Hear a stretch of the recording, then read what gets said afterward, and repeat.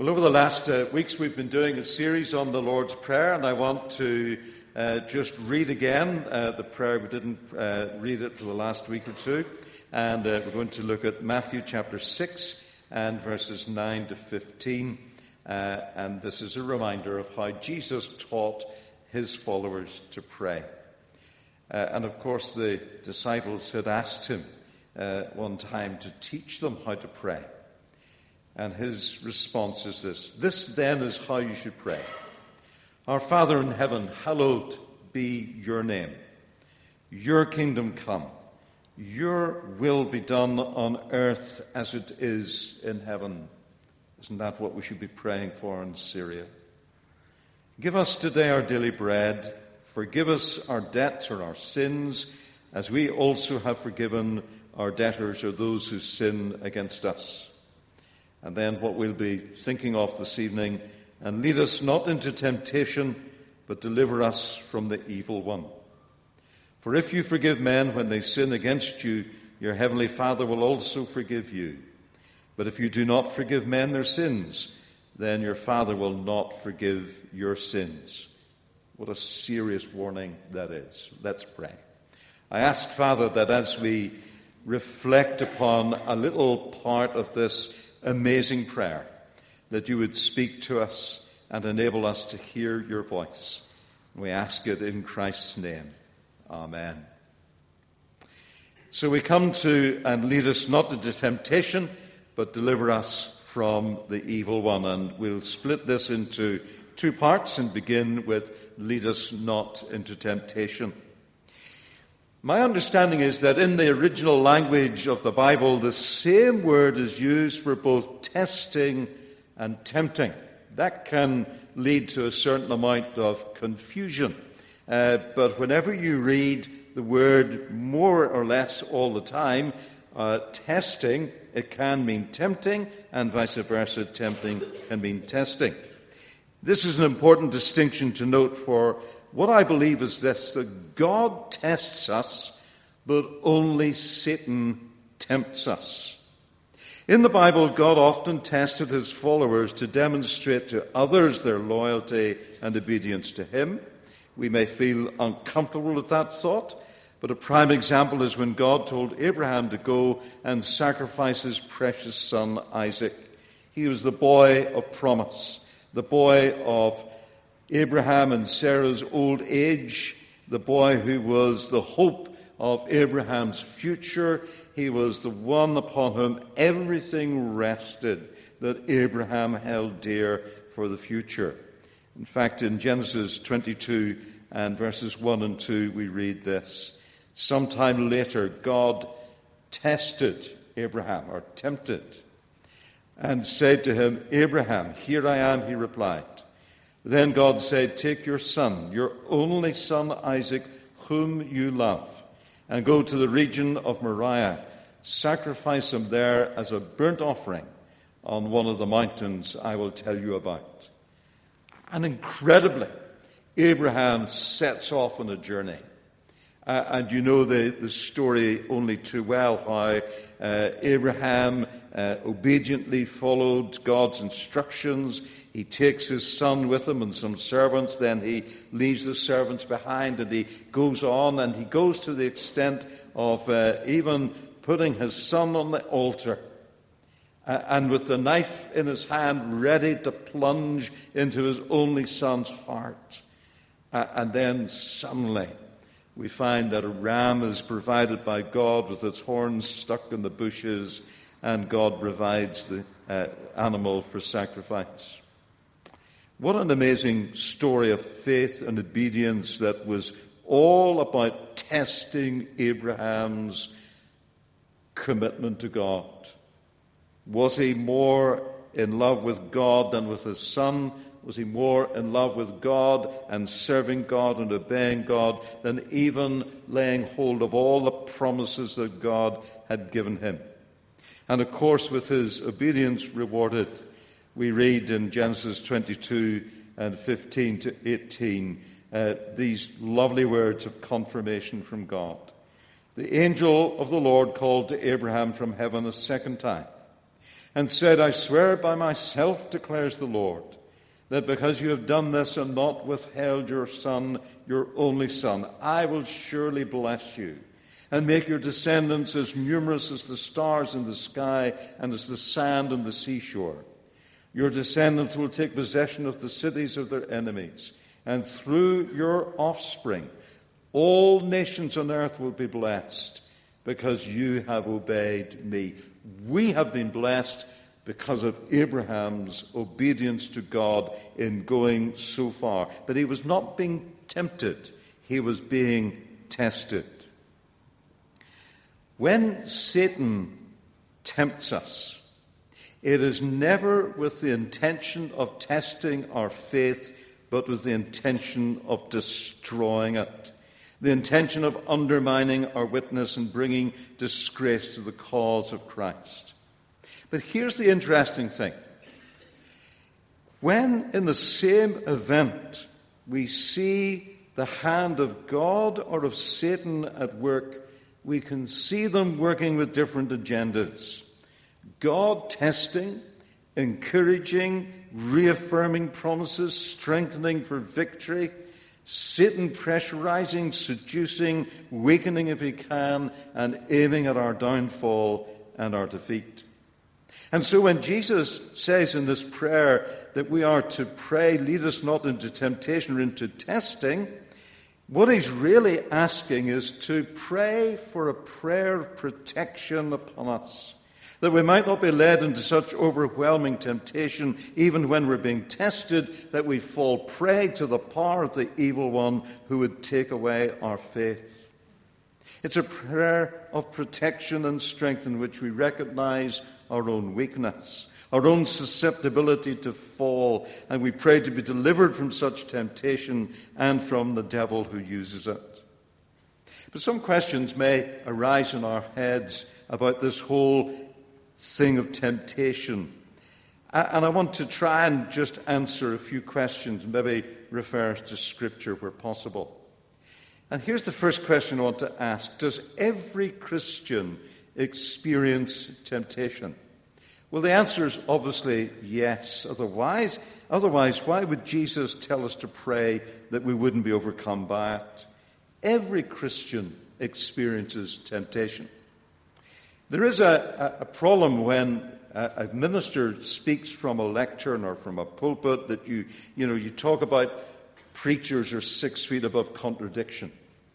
And there's a difficulty when we look at those who are spiritual leaders that we think, goodness, he or she could never surely go through the things that I go through, could never be tempted by the things I'm tempted by. And we somehow put onto our Christian leaders an overlay of spirituality that really should not exist and certainly does not exist. Every single Christian is tempted. But there's another reason why we should believe that every Christian is tempted, and it is simply this, that Jesus himself was tempted. Matthew chapter 4 and verse 1 reminds us of something very significant, I think, in terms of this understanding of temptation. And notice the way this is worded. Then Jesus was led by the Spirit into the desert to be tempted, which is really meaning tested by the devil. Or is it tempted by the devil?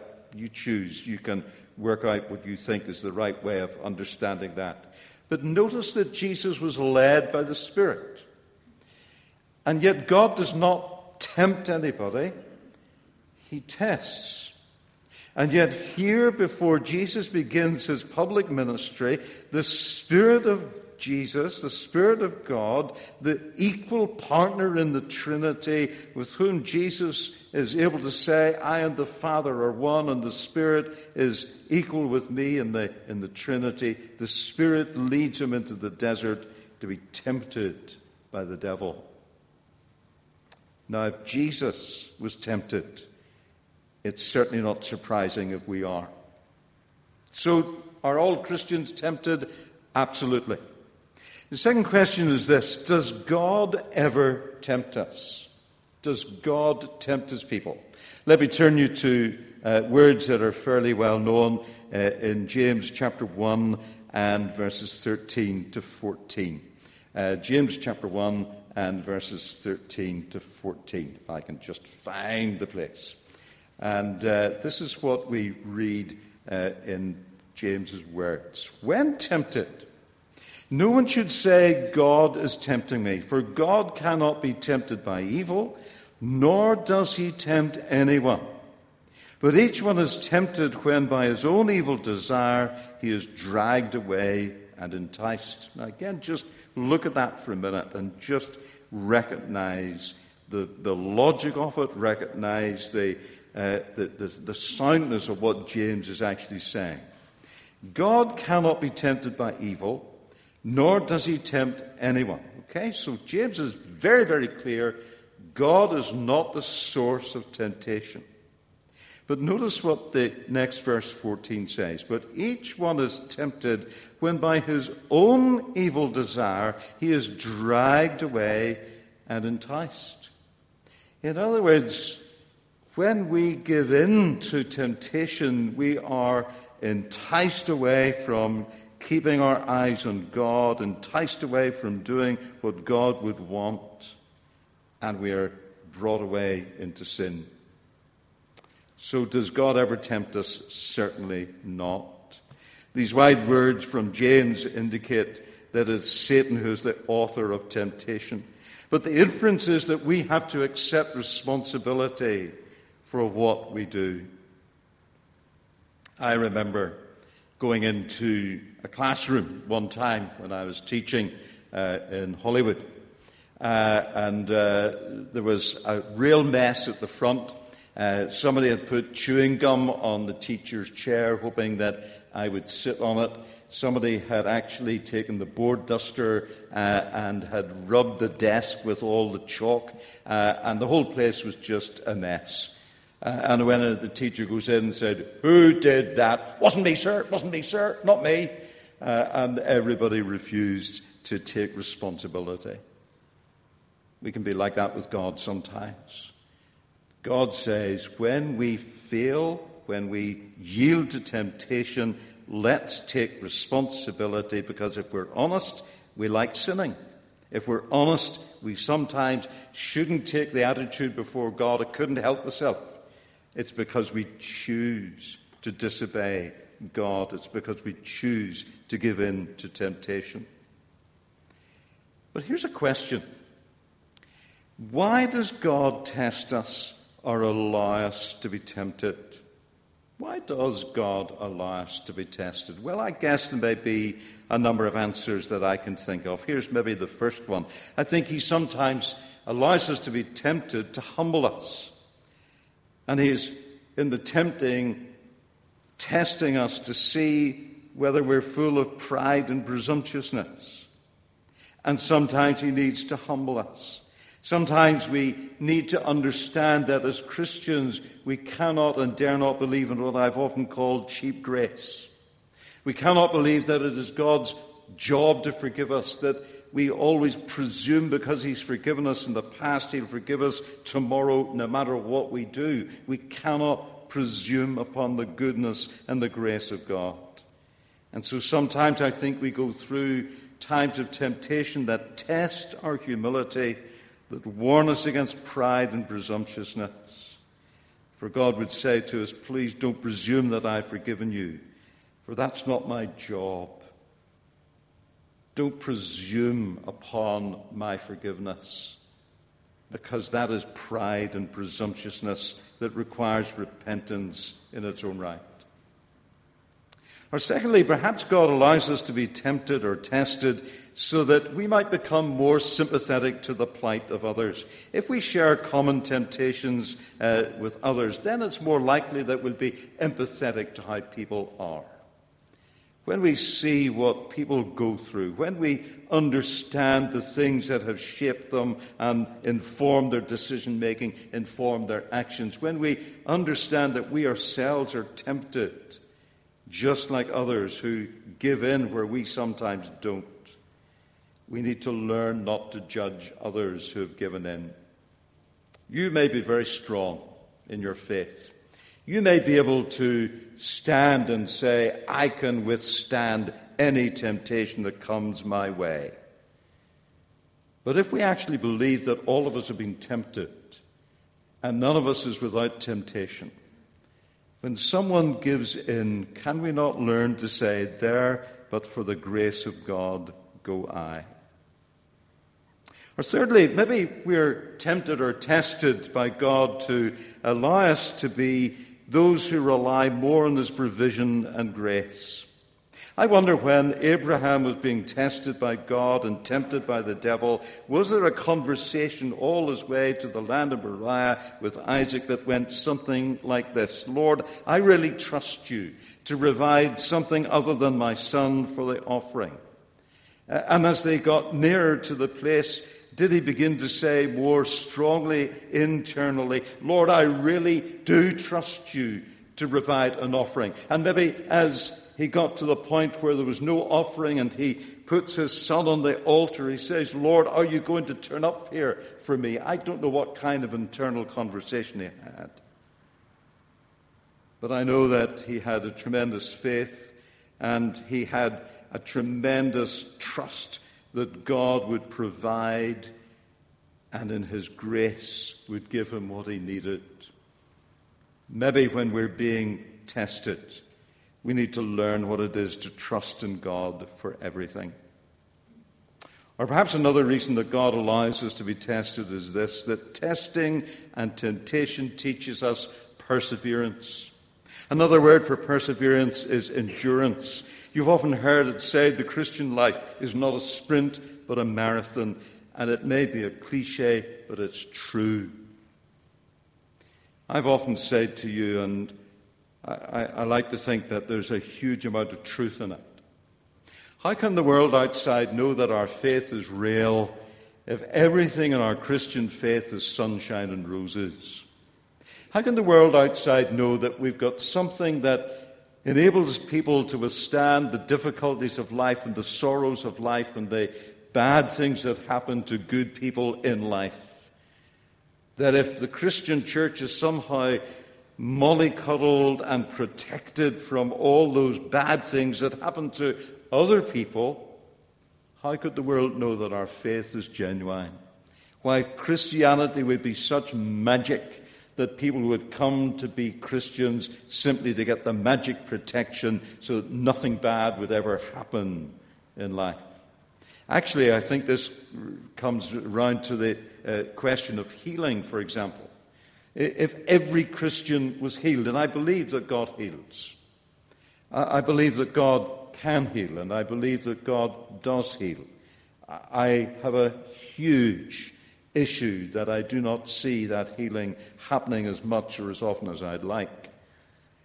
But if every Christian who took ill was healed all the time, then Christians wouldn't need to go out to the world and witness and just say, come and see how God through magic can heal left, right and centre, and people who come to faith for the wrong reasons. It's a test, a perseverance, a marathon, not a sprint. And in the marathon, there may be times when you get a terrible stitch and you're not running fast any longer and you're down to a walking pace, maybe even a crawling pace, maybe even having to stop for a breather. But it's a marathon and not a sprint. But here's another question. Is temptation a giant that we cannot defeat? Are our own particular temptations unique? Let's look at 1 Corinthians 10 and verses 12 to 13, because, first of all, this tells us, I think, that not only is temptation not a giant that we cannot defeat, it tells us that God provides a means of escape. So this is 1 Corinthians 10, 12 and 13. So, if you think you're standing firm, be careful that you don't fall. Pride comes before a fall. No temptation has seized you except what is common to man. Now, please take that on board. I said earlier on about putting Christian leaders and clergy and people on pedestals. No temptation has seized you except what is common to man. You know, sometimes we will not confess our temptations to one another because we think, that's too silly, I'm so unspiritual, I couldn't possibly tell others what I'm being tempted about because they're so spiritual, there would never be a problem for them. Every temptation you experience has been experienced by everybody else. And God is faithful. Just let that sink in. God is faithful. No temptation has seized you except what is common to man, and God is faithful. He will not let you be tempted beyond what you can bear. But when you are tempted, he will also provide a way out so that you can stand up under it.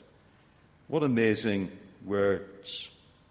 And the word translated way out that some other versions have, escape, is of note here.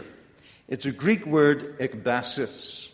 And commentators tell me that this word was used to conjure up the image of an army holed up in the mountains, but escapes from an impossible situation through a pass that they discover. The enemy's closing in, they're holed up in the mountains, they cannot understand or think how they're going to get out of it, but suddenly somebody discovers a pass and they escape through that pass. God says, you will not be tempted beyond that which you're able to bear, and in that temptation there will always be a way out if you choose to take it. And the way of escape may be bringing to mind what is written in God's Word. And sometimes it helps if we're familiar with Scripture to be able to quote Scripture and throw it back at the devil who tempts us.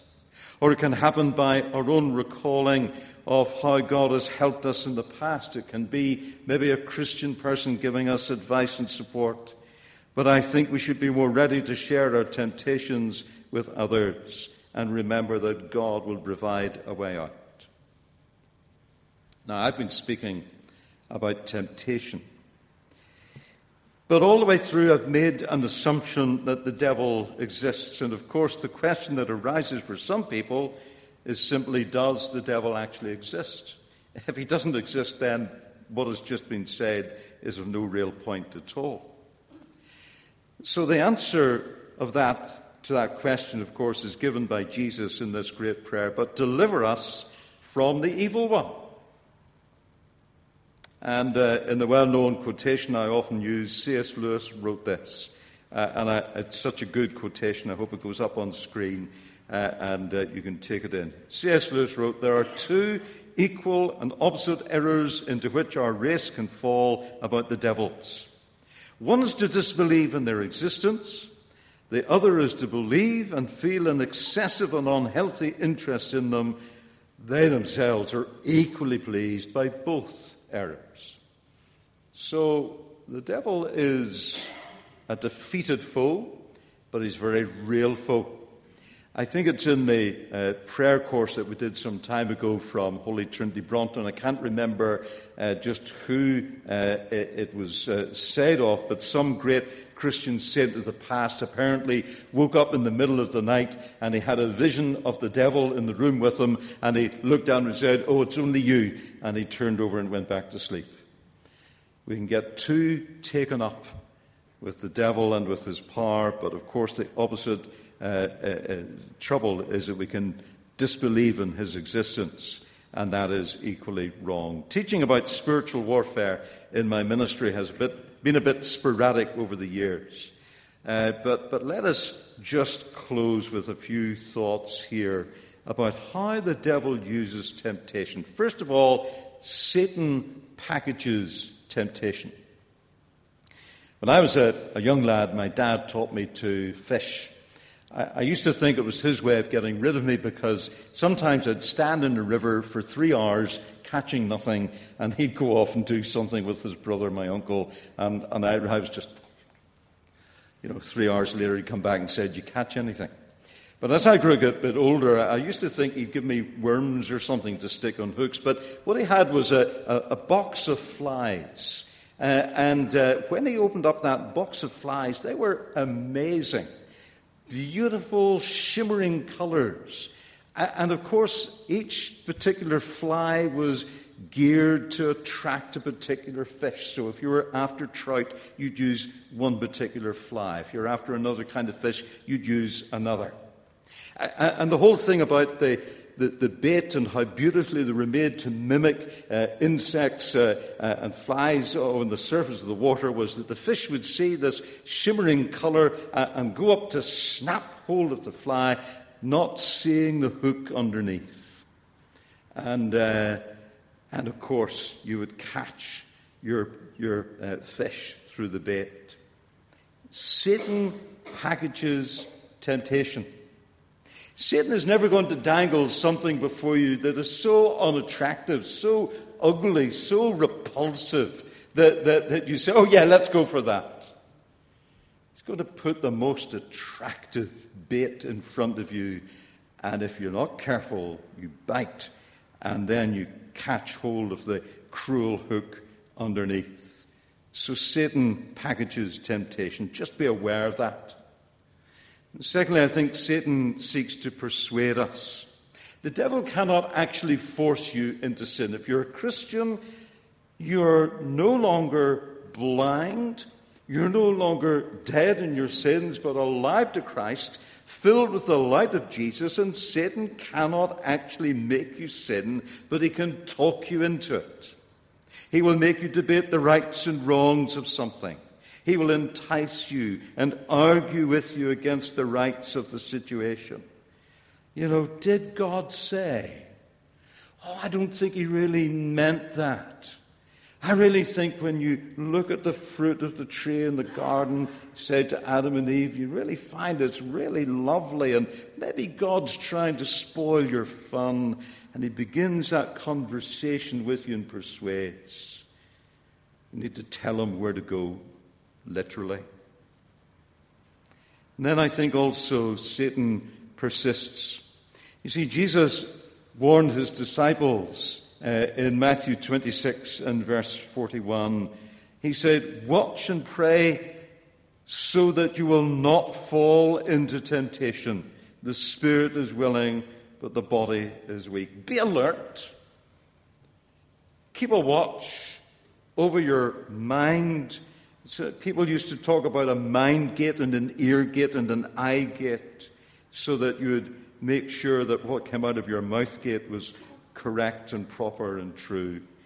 Jesus says, watch and pray. Be on your guard. Be on the alert against evil and against temptation.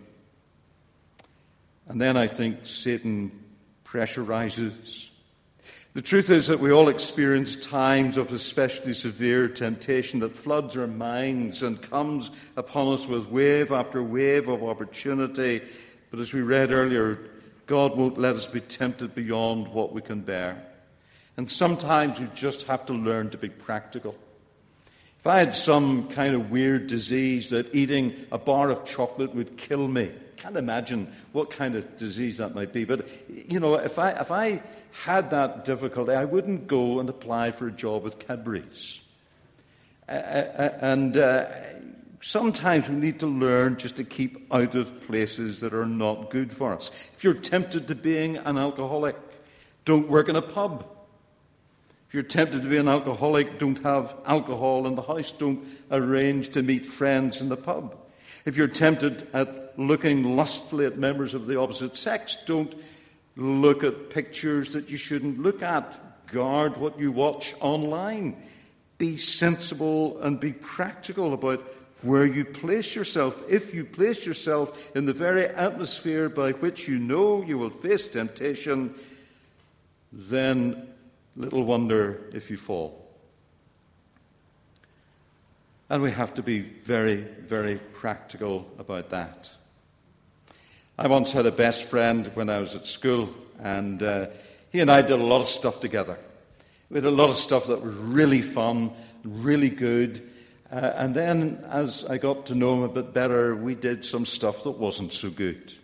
And I used to stay over at his house, and if my parents had known what we got up to and what we did, they would have been probably very saddened and very appalled. And there came a point in my Christian faith where I realized that if I was going to grow as a Christian, I was probably about 16 at the time, that I realized if I was going to grow as a Christian, I couldn't be best mates with this guy any longer. And I had to take the decision. You see, I wasn't strong enough to keep going to the places we were going, doing the things we were doing. I wasn't strong enough to say no. So I actually had to say, I'm sorry. I can't sit beside you in school anymore. I can't be your best mate anymore because I just don't have that strength. And he and I parted and went our separate ways. As far as I know, he's never given his life to Christ. But as far as you know, it seems to have worked for me. But sometimes we just have to be practical, and sometimes we have to make decisions that say if Satan pressurizes and uses other people to pressurize us, we need to avoid those people, avoid those situations, and not put ourselves in the aquarium or in the river where the angler's bait will come down and we can't stop ourselves. So Jesus said, lead us not into temptation, but deliver us from the evil one. Let's pray.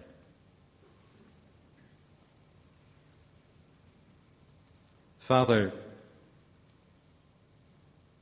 we thank you that your word is very clear that you do not tempt us. And we have to confess that sometimes we find it very hard to understand how you might test us. We think of that amazing story of Abraham and your call upon him to sacrifice Isaac on the altar. Lord, we're so glad that you did not really want him to go ahead with that, and we're so glad that you provided the lamb. But what an absolutely awesome test. And yet, out of his obedience, we're sitting here as part of all the nations on earth will be blessed through his obedience.